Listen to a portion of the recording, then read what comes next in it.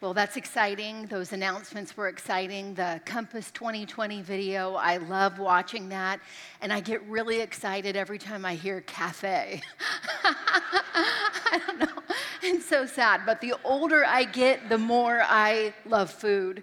And the older I get, it seems harder and harder for me to get my house completely in order the way that I used to be when I was younger and had just more energy and really more time on my hands to do those real thorough house cleanings that I used to love to do so much.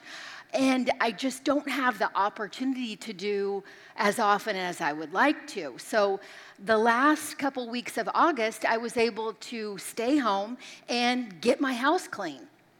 And, not just the dusting and vacuuming, but the kind of clean where you take every drawer and pour it out, and you take all your closets and pull everything out of the closets and just work through those things and try to organize them and clean them and get rid of the stuff that you don't want, and just all that deep cleaning. And it was crazy. When I started with my personal closet in my room alone, and it took me a day and a half to work through that thing. And I have one of those Shark vacuums from Costco where you have like a little see-through canister for the dirt. Well, when I started with that thing was clear. And by the time I got through my closet alone, it was filled with dust and dirt and cat hair and all sorts of interesting things. And I don't even know how we ended up with a cat because I'm allergic to cats. But cat hair was filling that canister. And the more that I began to clean, the more I realized how dirty things had gotten. I mean, when we just, leave life to itself, things get dirty. Things can get really messy. And, pouring those things out, I look at those piles and think, can I just get a lighter fluid and a match and throw it on here because I don't want to deal with this stuff. And at the same time, I feel like I have nothing, right? I'll go to get dressed and think I have nothing to wear. And yet I've got these piles of things that I don't want, but I won't get rid of them either because they're going to come back in style, or I'm going to fit in those jeans again. So it's the strangest thing working through that cleaning process and realizing how messy, how sometimes out of control, and how dirty things get, which is why I love really to have people come over to my house at night. It's always great at night. Take them outside, turn on those lights, light a few candles. Everything looks so glorious, right? I mean, even we look good in candlelight. But you turn that light back on and wow, I mean, the imperfections are evident. And as that light gets brighter and we look closer, we realize that, yeah, there's some dirt there, dirt that should be dealt with. And the same thing's true for us spiritually. The closer that we draw to God, the more that the light goes on, the more that we realize things are dirty, things are messy, things need to be cleaned up. And we can't just, get lighter fluid and a match at that point. We've got to deal with it. And as we study 2 Samuel this year, we're going to see that as our hero, in a sense, David, as he journeyed through life, he got dirty. And yet, he was known as the man after God's own heart. We see that recorded in the book of Acts. In Acts chapter 13, when Paul was talking to a group of Jewish people there, reasoning with them, explaining to them the history of their people, he got to the point where Saul was rejected, King Saul, the first Saul of Israel, and David was chosen by God to be that king, to be the king of Israel. In Acts 13:22, recounting this history, Paul said, when he had removed him, Saul, he raised up David to be their king, of whom he testified and said, so God said, I have found in David, the son of Jesse, a man after my heart, who will do all my will. So how do we live like David? How do we be women who walk through this life and pick up dirt and get messy and at the same time be women who are after God's heart? What is the key here? Studying 2 Samuel, I think we're going to see that the key to David's spiritual success was that he was marked by repentance.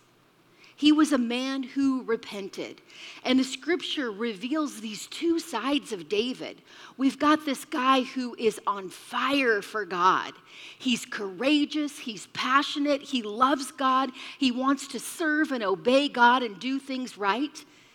And at the same time, he was a man who battled with sin and continually needed to repent.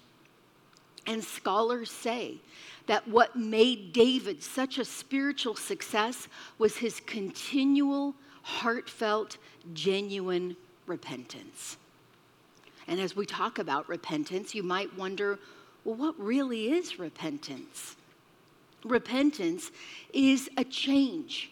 It's a total change. It involves both our thinking and our actions. It involves our thinking and our behavior. Our attitudes and the choices that we make are involved in our repentance. Repentance means a change.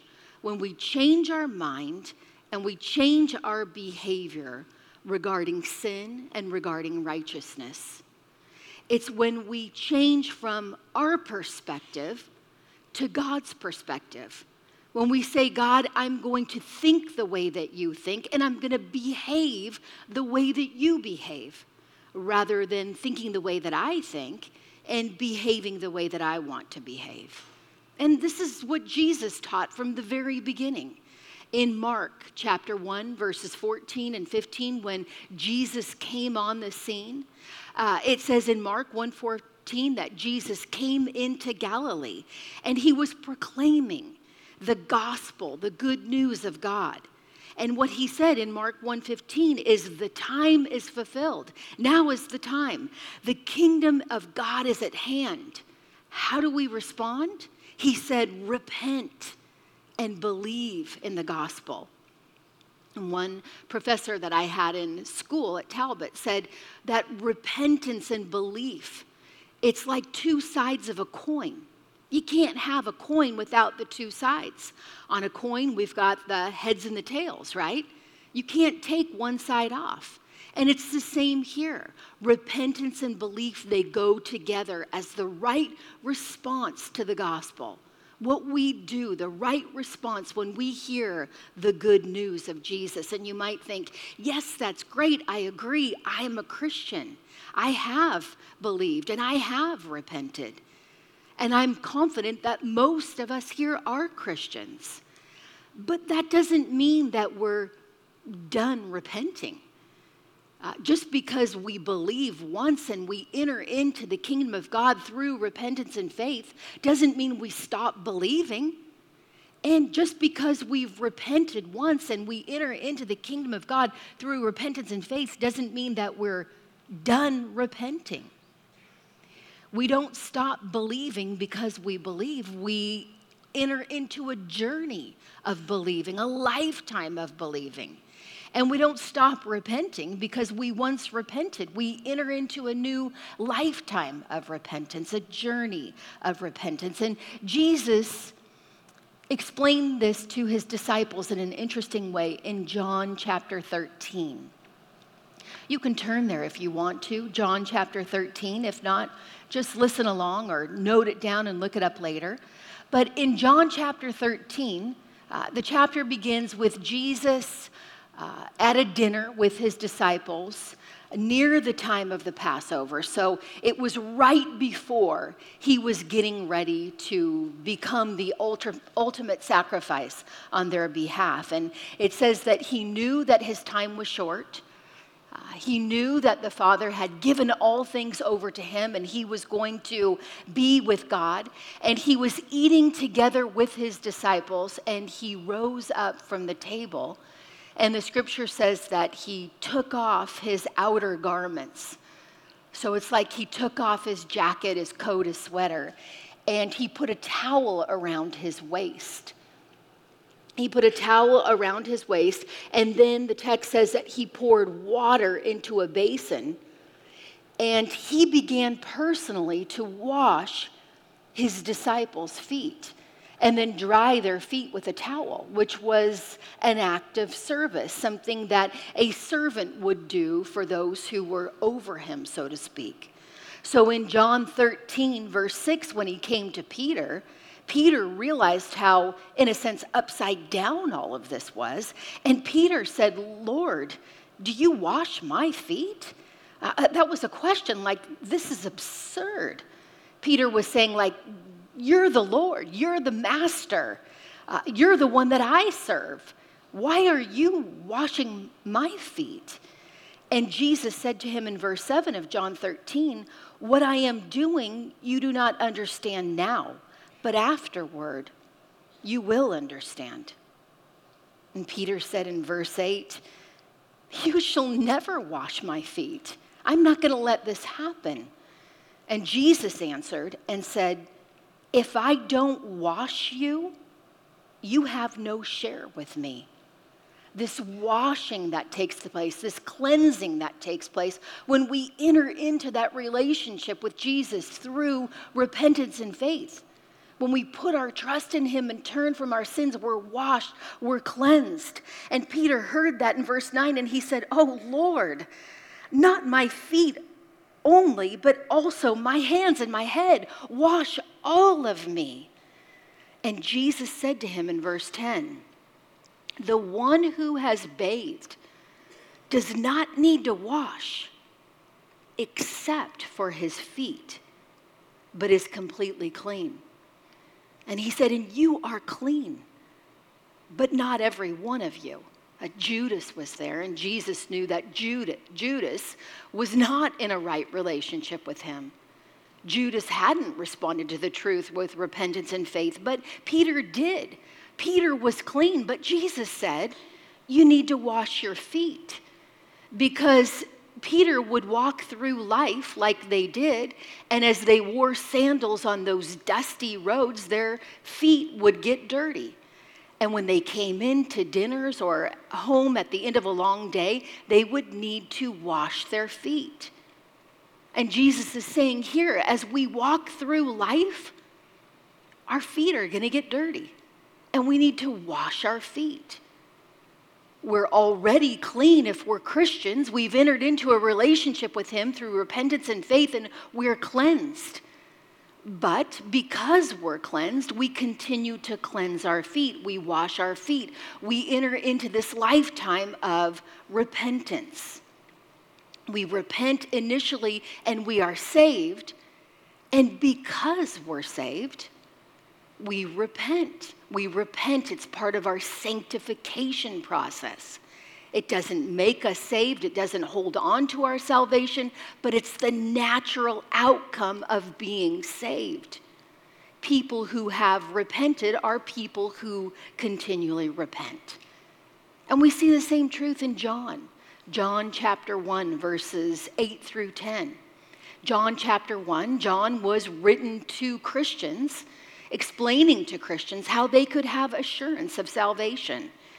It says in John 1, verse 8, "If we say we have no sin, no dirt on our feet, so to speak, we deceive ourselves, and the truth is not in us.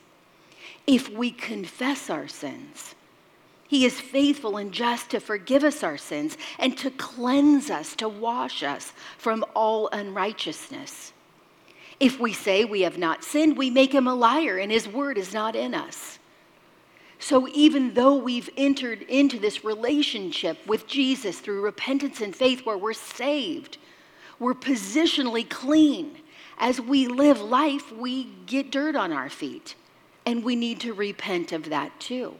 The way that we battle with sin, the way that we're quick to get our feet washed, to come before God and say, "God, I have sinned. I need to repent. I need to get my thinkings and my actions right." That's what makes us, like David, women after God's own heart. women who are the women that God has called us to be. So you might think, well, when did David repent? When did he get that dirt on his feet and repent, do whatever it takes to get right with God, to get cleansed? Well, we're going to look at 5 key times real quickly in David's life when he was confronted with temptation or sin or failure, and he repented as a result. We're going to begin with 1 Samuel 24. 1 Samuel chapter 24, which was in the last book that we studied. And if you weren't here for 1 Samuel, don't worry about it. There are so many great truths in 2 Samuel. We're going to just dive in and learn all of these wonderful things together. But in 1 Samuel chapter 24, David was on the run from Saul. Saul was the king at the time. And Saul had been set aside from God's perspective because of his disobedience. And David had been anointed as the king by the prophet Samuel years before this. And so David was there. He knew that he was supposed to be the king, but he wasn't the king yet. He wasn't the king. And he was waiting. He was waiting while God still allowed Saul to remain as the king. So David was on the run from Saul because Saul knew that David was going to be the next king, and Saul began to hate and despise David.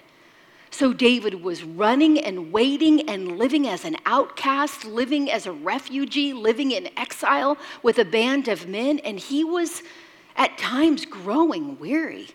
I mean, years of this, running and running, even though God had made this promise to him, waiting on God's timing.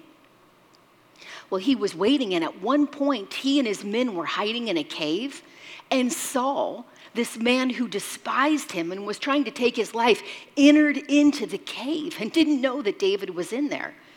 And David's men said, "This is your time." So David snuck up to Saul and he cut the corner of his robe off.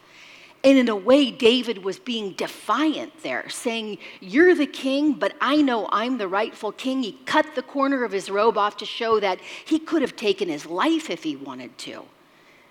And right after, 1 Samuel 24, 5 and 6 shows us that David's heart was struck. He knew that what he did was wrong. And he repented. In 1 Samuel 24, 5 and 6, it says, afterward, David's heart struck him because he cut off a corner of Saul's robe. And he said to his men, "The Lord forbid that I should do this thing to my Lord, the Lord's anointed, to put out my hand against him, seeing he is the Lord's anointed." So even though David was growing weary, he was tired, he needed to keep doing good. And that's our first point here, is we need to continue to do good. We need to continue to do good. And you might say, well, I can see how that was a point for David, right? But how is that a point for me? I mean, this was David's journey. This was David's life. But you know, 1 Corinthians 10 gives us some insight on that.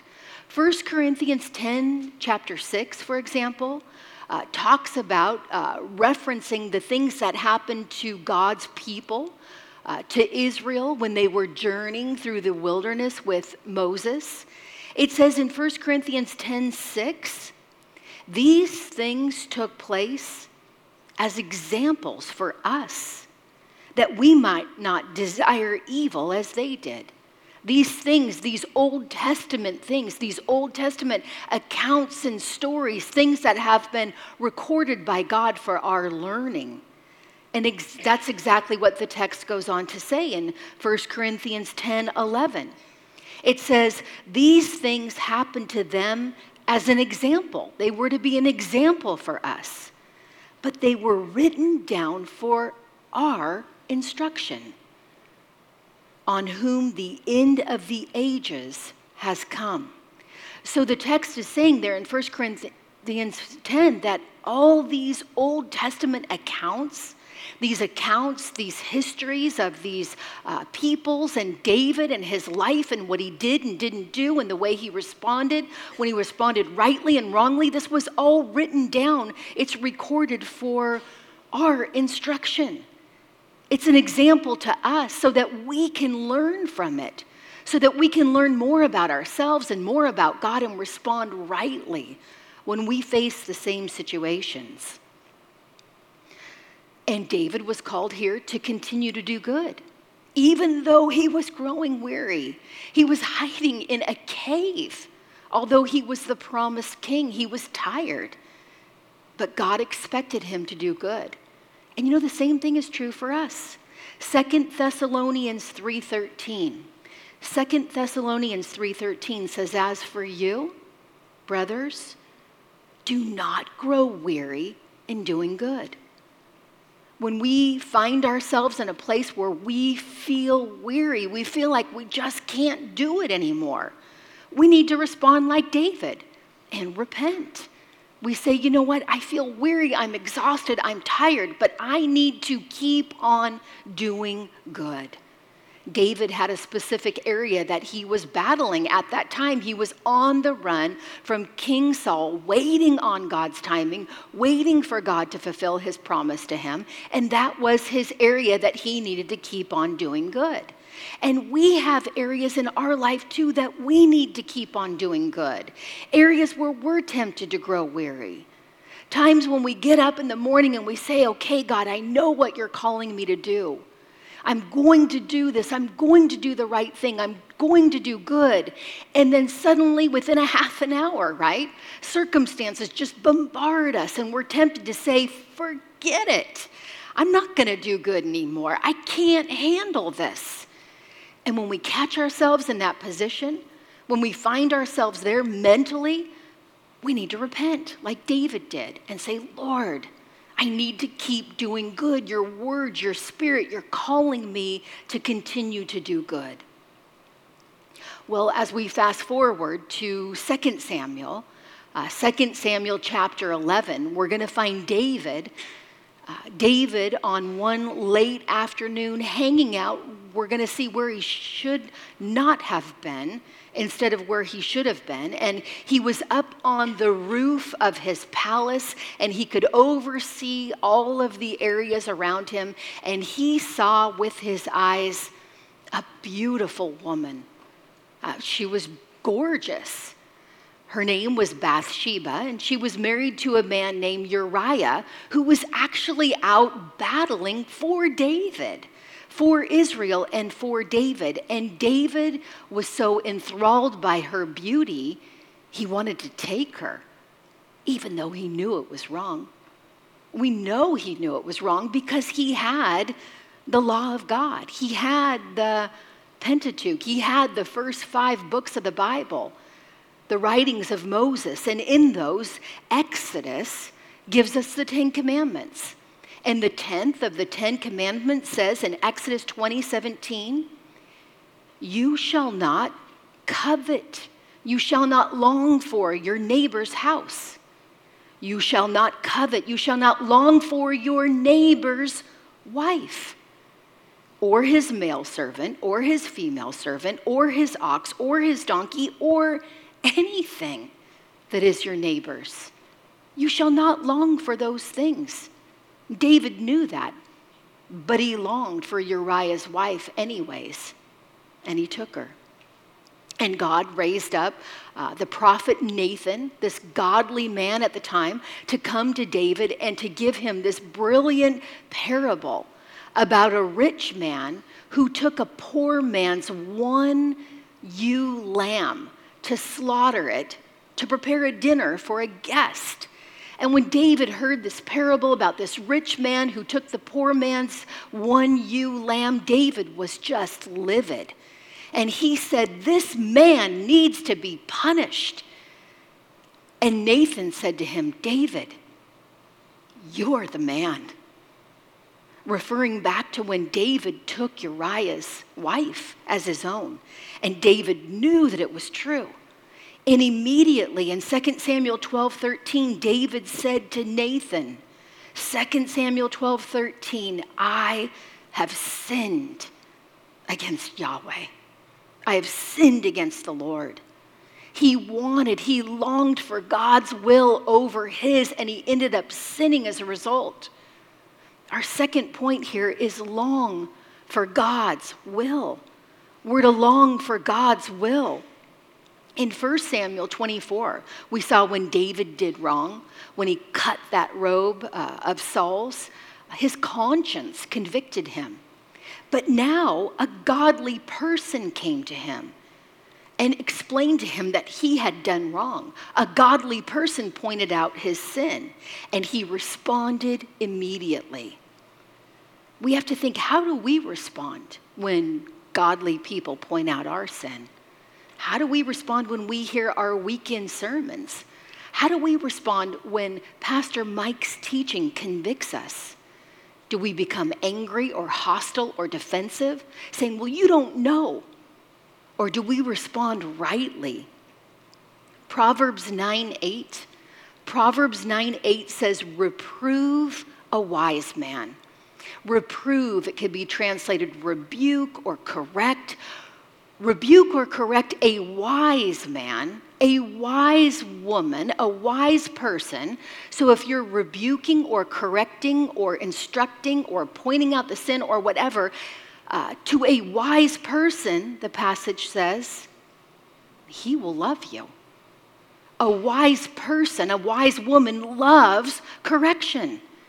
Because when she gets that correction, when that sin is pointed out, she's able to repent. She's able to have her feet washed. She's able to draw closer to Christ. The passage reveals that if someone corrects you and you respond rightly, you love that correction, that means that you're wise. When someone corrects you and you don't love that correction, it reveals that you might not be at a point of wisdom yet. I mean, thinking about this, David and his longing, are there things that you long to possess? That as you look down from your palace roof, so to speak, and you see the things that others have, do you just think in your heart, if I only had that, my life would be so much better? I long for that thing. I want that thing. I need that. Colossians 3:5 says, put to death what is earthly in you. This is Colossians 3:5. Put to death. I mean, get rid of it. Sexual immorality, impurity, passion, evil desire, and covetousness. And longing for what you don't have, which is idolatry, the passage says. Do you long for your will to be done or God's will? And when you find yourself in that place where you're longing for what you want, what you wish, what you desire, repent. Repent there and say, God, I want to long for what you want from me and not what I want for myself. And when we get to the end of 2 Samuel 13, we're going to see that David had some problems in his life. In fact, his family was a mess. There was a lot of family drama as a result of his sin. And by the end of 2 Samuel 13, we're going to see that one of his sons, Absalom, ended up taking the life of his other son, Amnon. And David was furious, and Absalom ended up in exile. He was kicked out. He was estranged from David. He was kept from David's table, kept from the palace, kept from the city, just pushed out. The relationship had been broken and severed because of Absalom's sin. And in 2 Samuel 14, God used a woman. She's actually known as the wise woman of Tekoa. God used her to bring another parable to David. And she came with this parable. She came and got audience with David and said, I need your help. She said, I am a widow and I have 2 sons. And my 2 sons were fighting with one another, and one of them struck the other so that he died. And she said, now the problem is my clan, the people around me, they want to take the life of my living son because he killed his brother. And she said to David, I'm in a terrible position. I don't have a husband. I had 2 sons. I lost one of them because the other struck him. And now my clan wants to take my surviving son. Can you help me? And David said to her in 2 Samuel 14:11, he said, not one hair of your son shall fall to the ground. He's not going to die. Don't worry. I'll protect his life. I'll make sure that you're not left without husband and sons. And then she said to him 2 verses later in 2 Samuel 14:13, she said, you know, in giving this decision, the king convicts himself, inasmuch as the king does not bring his banished one home again. Wow. That's crazy if you think about it. This woman that comes to David and corrects him, calls him out on his sin. How well do you do when a very unlikely person corrects you or calls you out on your sin? Well, in 2 Samuel 14:21, we see that David repented. David said to his commander Joab, bring back Absalom. Bring him back. She's right. You're right. God's right. Well, what about your relationship drama, your family drama? Do you estrange people? Do you keep people at a distance from you? Or do you eagerly forgive? And that's the third point, eagerly forgive. That's what we're called to do. And this is super important to God, that because we've been forgiven, we eagerly forgive. Matthew 5, for example. Jesus in Matthew 5, verses 21 through 24. Matthew 5, 21 through 24, Jesus said, you have heard that it was said of old, you shall not murder, and whoever murders will be liable to judgment. Don't murder, right? In verse 22, Jesus, but I say to you that everyone who is angry with his brother will be liable to judgment. Do you have that anger in your heart towards someone? Whoever insults his brother will be liable to the council, and whoever says, you fool, will be liable to the hell of fire. He says, so the solution is this. So, if you're offering your gift at the altar, and there you remember that your brother has something against you, leave your gift there before the altar and go. That's how important this is to Jesus. He's saying, don't do what you're doing, drop what you're doing, and go take care of this. Do whatever you can to make it right. First, be reconciled to your brother, and then come offer your gift. Your brother, your sister here at church, your husband, your children, your parents, your in-laws. Are you at odds with them? Are they estranged? Are they shut out from you? And you might be saying, well, you have no idea what they've done to me. Maybe I do, maybe I don't. But I guarantee you this, our motivation for the reconciliation, our motivation for being people who eagerly forgive is not because of what they have or haven't done to us, but because of what Christ has done for us. Jesus has forgiven us for everything, right? He's washed us. We saw he's made us clean. He's cleansed us from our sins. And I guarantee you that when we stand before God, we're going to find out that what they did to us was nothing in comparison to what we've done to God. And God, the perfect God, forgives us. And he calls us now to be people who eagerly forgive. Are you at odds with someone? Is there someone that you know you've shut out? Do what you can to work it out. Romans 12:18 says, as far as it depends on you, live at peace with everyone. Do what you can to work it out. Repent. Later in 2 Samuel 16 through 18, we're going to see this story unfold where David's own son Absalom decides to rebel against him and to set himself up as the king. He literally usurps his father's authority, and he says that he is now the king. He takes the throne, and a lot of people follow him. But there are a band of faithful people who stay with David. And you know, they stay with David because they were godly people. They realized that David was God's choice. And so they're going to stick with God's choice, even though everybody else was going with Absalom and rejecting David's kingship and following this new, young, hip king, right? Well, these people had to fight against Absalom and against the usurping of David's authority. And so they went out to fight for David, to fight for the Lord, really. And they ended up overthrowing Absalom, and God worked things out so that Absalom was killed. And then David got the news of his son's death. And David entered into a place of extreme devastation.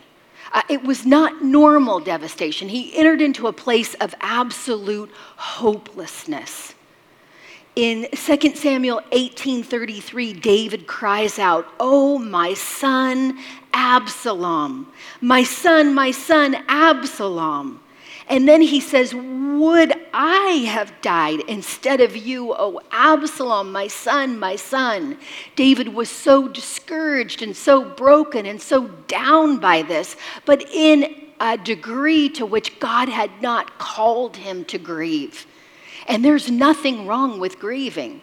We're going to see in our next lesson that David lamented the deaths of Saul and Jonathan. But here he lamented to an ungodly degree. And his friend, his commander, Joab, had to point this out to him. In 2 Samuel 19, verses 6 through 7, as David was wailing and moaning and got to this point of absolute hopelessness, Joab comes to David and says, "David, you have made it clear today that commanders and servants, those who have stuck together with you and fought for you, commanders and servants are nothing to you.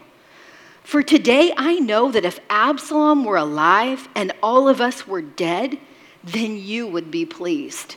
He's saying, David, you have taken this out of control. If we were all dead and Absalom alive, you'd be happy. He says in verse 7, Joab, the commander, rebuking David, so to speak, "Now therefore arise, go out and speak kindly to your servants." He's saying to David, David, you're the king. Get up, stop wallowing, and act like the king. Stop floundering in this state of hopelessness. And in 2 Samuel 9:8, right after that, it says, "Then the king arose and took his seat in the gate." He responded, he repented. He responded to the words of his friends Joab, the correction that he gave him. And he said, "You know what, you're right.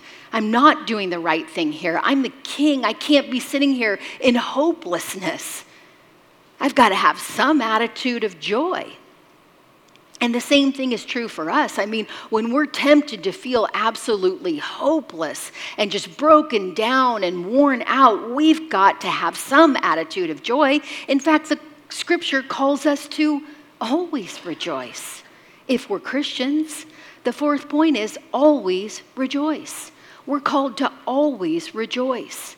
And again, that doesn't mean that we're not going to experience great times of pain and suffering and brokenness. We're called to act rightly in those times. We're called to weep with one another, to break with one another, and to support one another, but never with an attitude of hopelessness.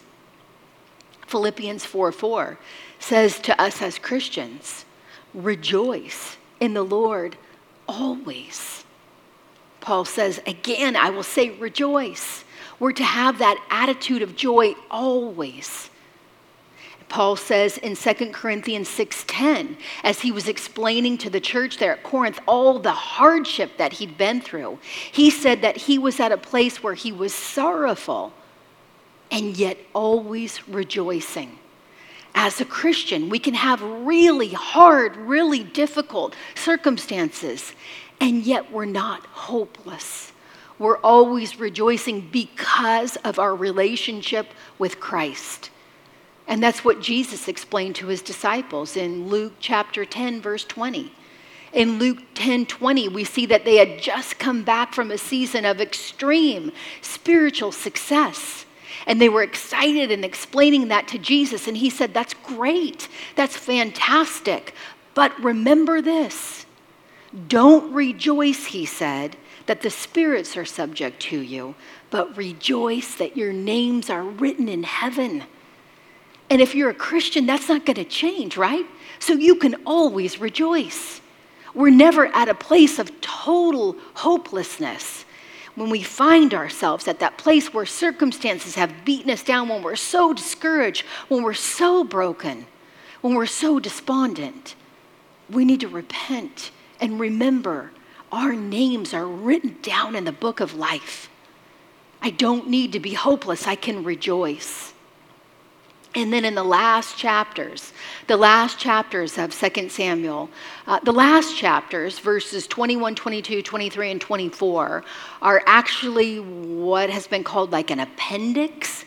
And the reason why is the authors put them there at the end, not chronologically, but to kind of recap some important truths of David's career and some important truths that God wanted his readers to be reminded of as they finish up this amazing book. And in the very last chapter of 2 Samuel 24, the very end of the book, David gets this wild idea to number or to count all the people. To count all the people that were in Israel. And his commander, his friend Joab, was like, whoa, are you sure you want to do this? Because it wasn't what he was doing, his motive for doing it, it wasn't right. It was like David saying, you know what, let's go through and count all of our dollars. Let's count all of our resources. Let's just put out a spreadsheet of all of our skills and talents and abilities and resources and all the things that we have. Because his heart was tempted to not depend on God, but to depend on his stuff. And when he did that, when he was tempted to trust in those numbers, to trust in the stuff rather than God, he was convicted and he repented. In 2 Samuel 24:10, it says, but David's heart struck him after he had numbered the people. And David said to the Lord, I have sinned greatly in what I have done. But now, O Yahweh, O Lord, please take away the iniquity of your servant, for I have done very foolishly. His heart struck him again, and he said, God, I've done wrong. I was tempted to depend on, just to look at the strength of my resources, my might, my people here, instead of depending upon you. And that's so important to God, that we not depend on stuff, but instead that we depend on him. That for us as Christians, we depend on Jesus. Because in the end, the only thing that any of us really need, that any of us and all of us really need, is Jesus. So that's our fifth point here. Our final point is need Jesus. Need Jesus.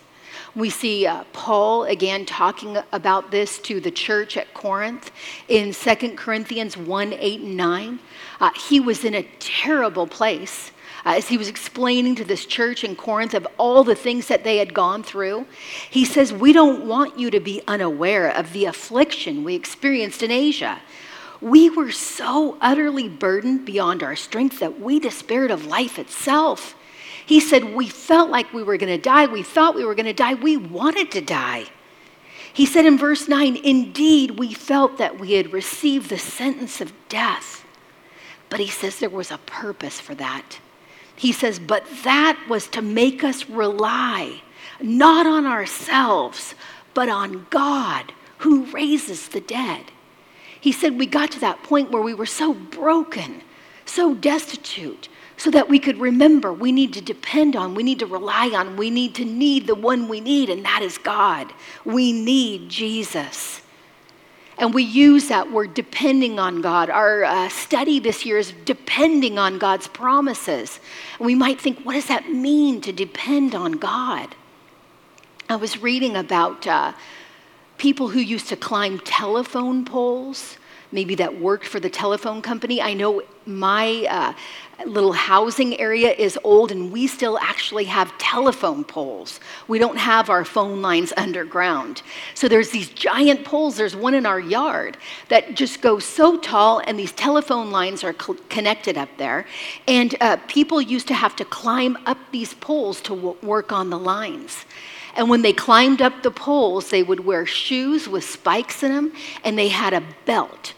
And they would have to lean into that belt, and they would climb up the poles with these spiked shoes that would pull them up the poles. But if they didn't lean into the belt, they would fall and slide right down the pole. And as people learned how to do this telephone pole climbing, apparently there were people who didn't lean into the belt and would just depend on those shoes alone and slide right down that pole and get splinters in their body. In fact, it was funny talking to Mike Turner last night, who is our gatekeeper for Women's Bible Study on Tuesday night. He said that he used to actually train people to do this. He said when he was in the Marines, they would get those shoes and climb up poles and lean into that belt. And he said that there was one woman who was in the Marines that they were training, and she didn't lean into the belt right. And he said she slid down that pole and got a giant splinter up her stomach. Yeah, I know. And you know, it's because they didn't lean into the belt. You know, it must feel awkward to be sitting there and to lean back into that belt, but that's what you need to do. You need to depend on the belt so you don't slide down the pole. And that's the same thing here. We need to depend on God. We need to depend on Jesus. We need to depend on his promises. And if you feel like you're maybe in a place where you've gotten some splinters spiritually, maybe you're not depending on Jesus, leaning into Jesus the way that you should. I mean, for me, depending on God really looks like believing God's word, believing God's promises, believing God's truth more than I believe myself, more than I believe my feelings, my experiences, my take on things. When I look at life and I say, you know what, that's not what God says. God says this, God says that. I'm going to believe God. I'm going to put my trust, I'm going to lean my trust into what God says. That's when we're depending on God. That's when we're depending on his promises and needing Jesus. And as a result, we do what he's called us to do because we believe what he said. We believe what he said, and we do things his way rather than our way. And that's really the crux of depending on God's promises. And if we find ourselves tempted to depend on anything else, even if it's our own skill and talent, ability, we need to repent. We need to repent. You know, if you want to become a woman after God's own heart, a woman who is just comfortable with repentance, is an expert in the skill of repentance, you know how you can do that? Come to Women's Bible Study. Come to Women's Bible Study, because as we dig through the chapters of 2 Samuel, we're going to be faced continually with the light of God's truth and his word. We'll have his Holy Spirit to reveal how we're doing as we look in the mirror of his word. And we have this great asset of all these sisters around us to encourage us, to exhort us, to convict us, to help us to be women who will repent and get clean. Become women who are getting clean, not because we need to be saved. We are positionally cleansed when we are saved, but because we want to be sanctified. We want our feet washed. We want to continue to be cleansed and draw close to Jesus and be those women that he's called us to be. We all know that feeling of being really dirty and then getting washed, taking that shower, washing our hair, using that soap, feeling how it feels so good to be cleansed afterward. And David, he knew that too. In fact, he wrote about it in Psalm 51. Psalm 51, verses 1 and 2, after his sin, he said, "Have mercy on me, O God. According to your steadfast love, have mercy on me." He said, "According to your abundant mercy, blot out my transgressions." And then in verse 2, "Wash me thoroughly from my iniquity and cleanse me from my sin." Cleanse me, wash me. He said in verse 7, "Purge me with hyssop and I shall be clean. Wash me and I'll be whiter than the snow. Let me hear joy and gladness. Let the bones that you have broken rejoice. Hide your face from my sins and blot out all my iniquities." He said, "Lord, create in me a clean heart and renew a right spirit within me." When we find ourselves in the wrong, when we find ourselves in sin, tempted to sin, we need to be like David and repent and ask God to cleanse us from our sin. And hopefully, our points will help us as we think through these things, because if you look at the beginning of each one of your points and you look down the list, you'll see that it spells out CLEAN. A reminder of our call to be clean. When we're weary, we need to continue to do good. When we find ourselves weary, let's repent and say, "No, I'm going to do good." When we're coveting, we long for God's will. When we're withholding reconciliation from people, we need to be eagerly forgiving. When we're becoming hopeless and despondent, we need to always rejoice. And when we're tempted to count on stuff, to count on anything, we remember that we need Jesus. We repent, we repent, we repent, and we become women after God's own heart. Let's pray. God, thank you so much for these wonderful women that you have sovereignly drawn here together to be here this morning, to get excited about the truths that we're going to learn in 2 Samuel. God, to think about the fact that you call us to repent and to be women of repentance, Lord God. Lord, I pray that if there's anybody here who hasn't truly gotten to that point of surrendering her life to you, of entering into that initial relationship with you through repentance and faith, I pray that today would be her day, Lord God, that you would give her the courage that she needs to cross the line, Lord God, and to belong to you. And for the rest of us, God, I pray that we would just become quicker and quicker to repent. When we catch ourselves in sin, that we would say, "Lord God, wash me, cleanse me, help me to do things your way instead of my way." We thank you so much, Lord. We thank you for Jesus, Lord. We need Jesus. All of us, we need Jesus. And we pray in his precious name. Amen.